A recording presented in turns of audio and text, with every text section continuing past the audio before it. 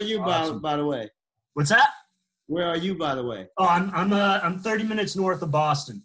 Okay. So Okay. yeah, so I'm a Celtics fan. So we would have loved to have you here, man. Muggsy to the Celtics, man. Headline. It's all good, buddy. It's all good. I got Kimber up there now. Yeah. Hey, respect, man. Respect. Thanks so much for taking the time again, man. Muggsy Bogues, everybody, the legend. Thanks again, Brittany, for setting this up. So, Muggsy, maybe just talk about how you grew a passion for the game of basketball and describe that moment, when you were drafted by the Bullets, 12th overall. I mean, did you ever think that would happen? Like, did you ever think you'd, be playing in the NBA?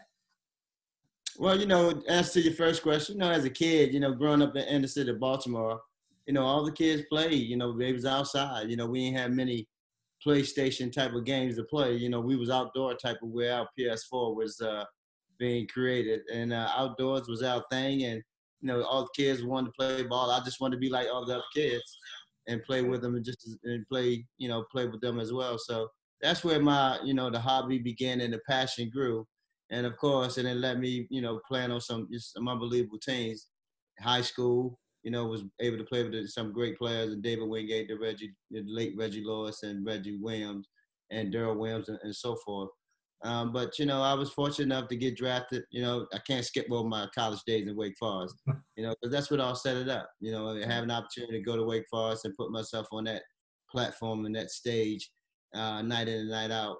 Was able to, give the NBA scouts a chance to see me, and being able to represent our USA country, during my junior year in '86, the last team that won the gold medal, winning the gold medal in the Goodwill Games, that was special. And I think that would kind of propel me to, go on and be drafted by the Bullets, that 1987 12 player selected, the weight of the world was lifted off of my shoulders. So that was a great moment for my family. Yeah, it's incredible, man. Incredible story, incredible journey. What were some ways that you stayed motivated, during, that, because that's a tough accomplishment to make, what were some things that kept you motivated throughout your journey?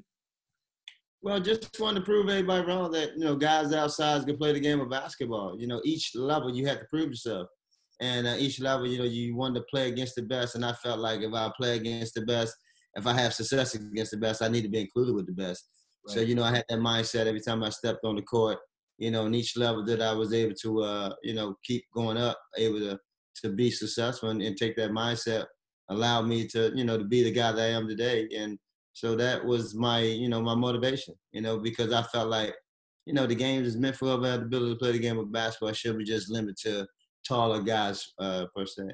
Yeah, no, absolutely, man. Hey, and you killed it, man. Defenses had a hard time covering you, man. So, great story. That was another thing I was going to ask is like, how do you think like defense, what were some of like the defense's approach to your game? How do you think they handled, your skills, you weaving away around, you were probably a problem for defenses as well. Is there any insight you had on that on your playing days or?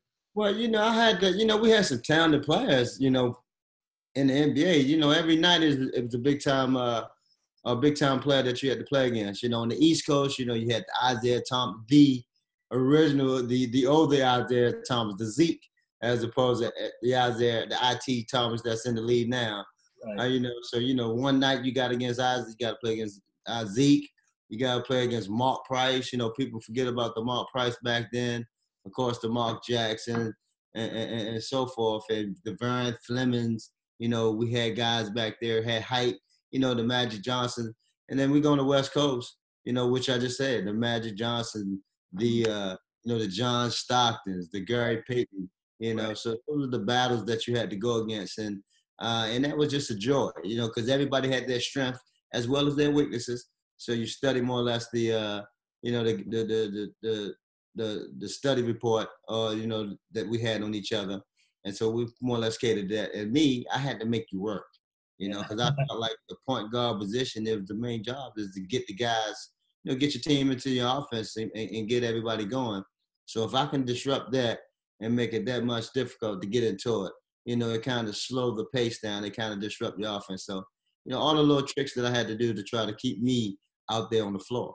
Yeah, no, absolutely, man. Absolutely. So, it sounds like, did you ever trash talk? Did you ever, give defenses that problem as well? Do you have any memories of that? And if so, was there a player that stuck out in mind with you? Well, I didn't talk trash as much as some of the other guys, like the Gary Paytons. Gary GP talked a lot of trash. He was more or less, but he was on the West Coast. You had guys, Reggie Miller on the outside on the East Coast, of course, Michael Jordan. But those was two guards. So those guys had a lot of conversation going on. But us, the Tim Hardaways, we always kind of, the Spud Webb and so forth, we kind of chit-chat a little bit. We wanted to get the best of it because back then, we wasn't friends on the court. We were friends to come off the court, but on the court, we compete against each other. It's all about competition. No, absolutely. Absolutely. Just two more questions. In the 88-89 season, the Hornets selected you in the expansion draft. What was your initial reaction when you were told to move on to play with them and play with, Larry, Alonzo Mourning? What was that like? What was your initial reaction? Well, it was a tough pill to swallow at first, because, being highly drafted at number 12, and especially after our season end, being we always have an exit meeting and being told and after, with your general manager that they was going to build mostly the team around you because we had a lot of older guys on a decline of their type of career. But get back to my home about an hour later, I get a phone call from my agent saying that the Charlotte Hornets select you in the expansion draft. And I was like, I just spoke with, the folks that with the Bullets, and they said that, they was going to build the team around it. And my agent said, well, welcome to the true NBA. And this is how it is. And, but, being in Carolina, playing for Wake Forest and Winston-Salem and coming to Charlotte at times, never knew it being a professional type of team or town. So I always knew it was a collegiate town. Right. But then they had no idea what type of excitement we was going to receive once we got here. The warmth, the crowd was, we was 24,000. And then all of a sudden we were starting to build and then was able to get ourselves in a situation where we draft the Larry Johnson, then Alonzo Mourning. Right. And that kind of put us on that national stage. And then we was on from there. Yeah. Was Manute Bol disappointed when you had to leave? Was he like, come on, man, you're leaving me? Like, what was his reaction? I know. It was sad leaving Big Nudie. May he rest in peace, as well as Moses Malone. May he rest in peace.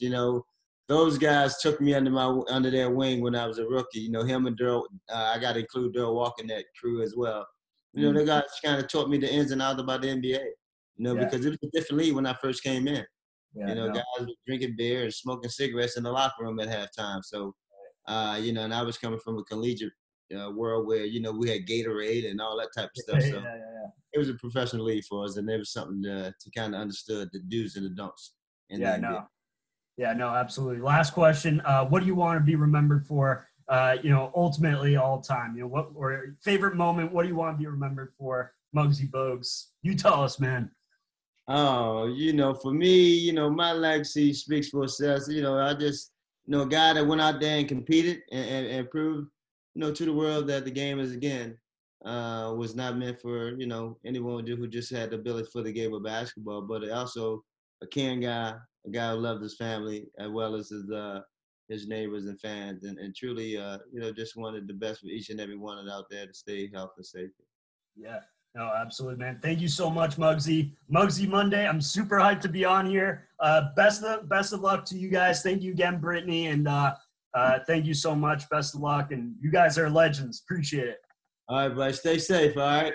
Thank you. Appreciate it. Have a good one. You have a good one.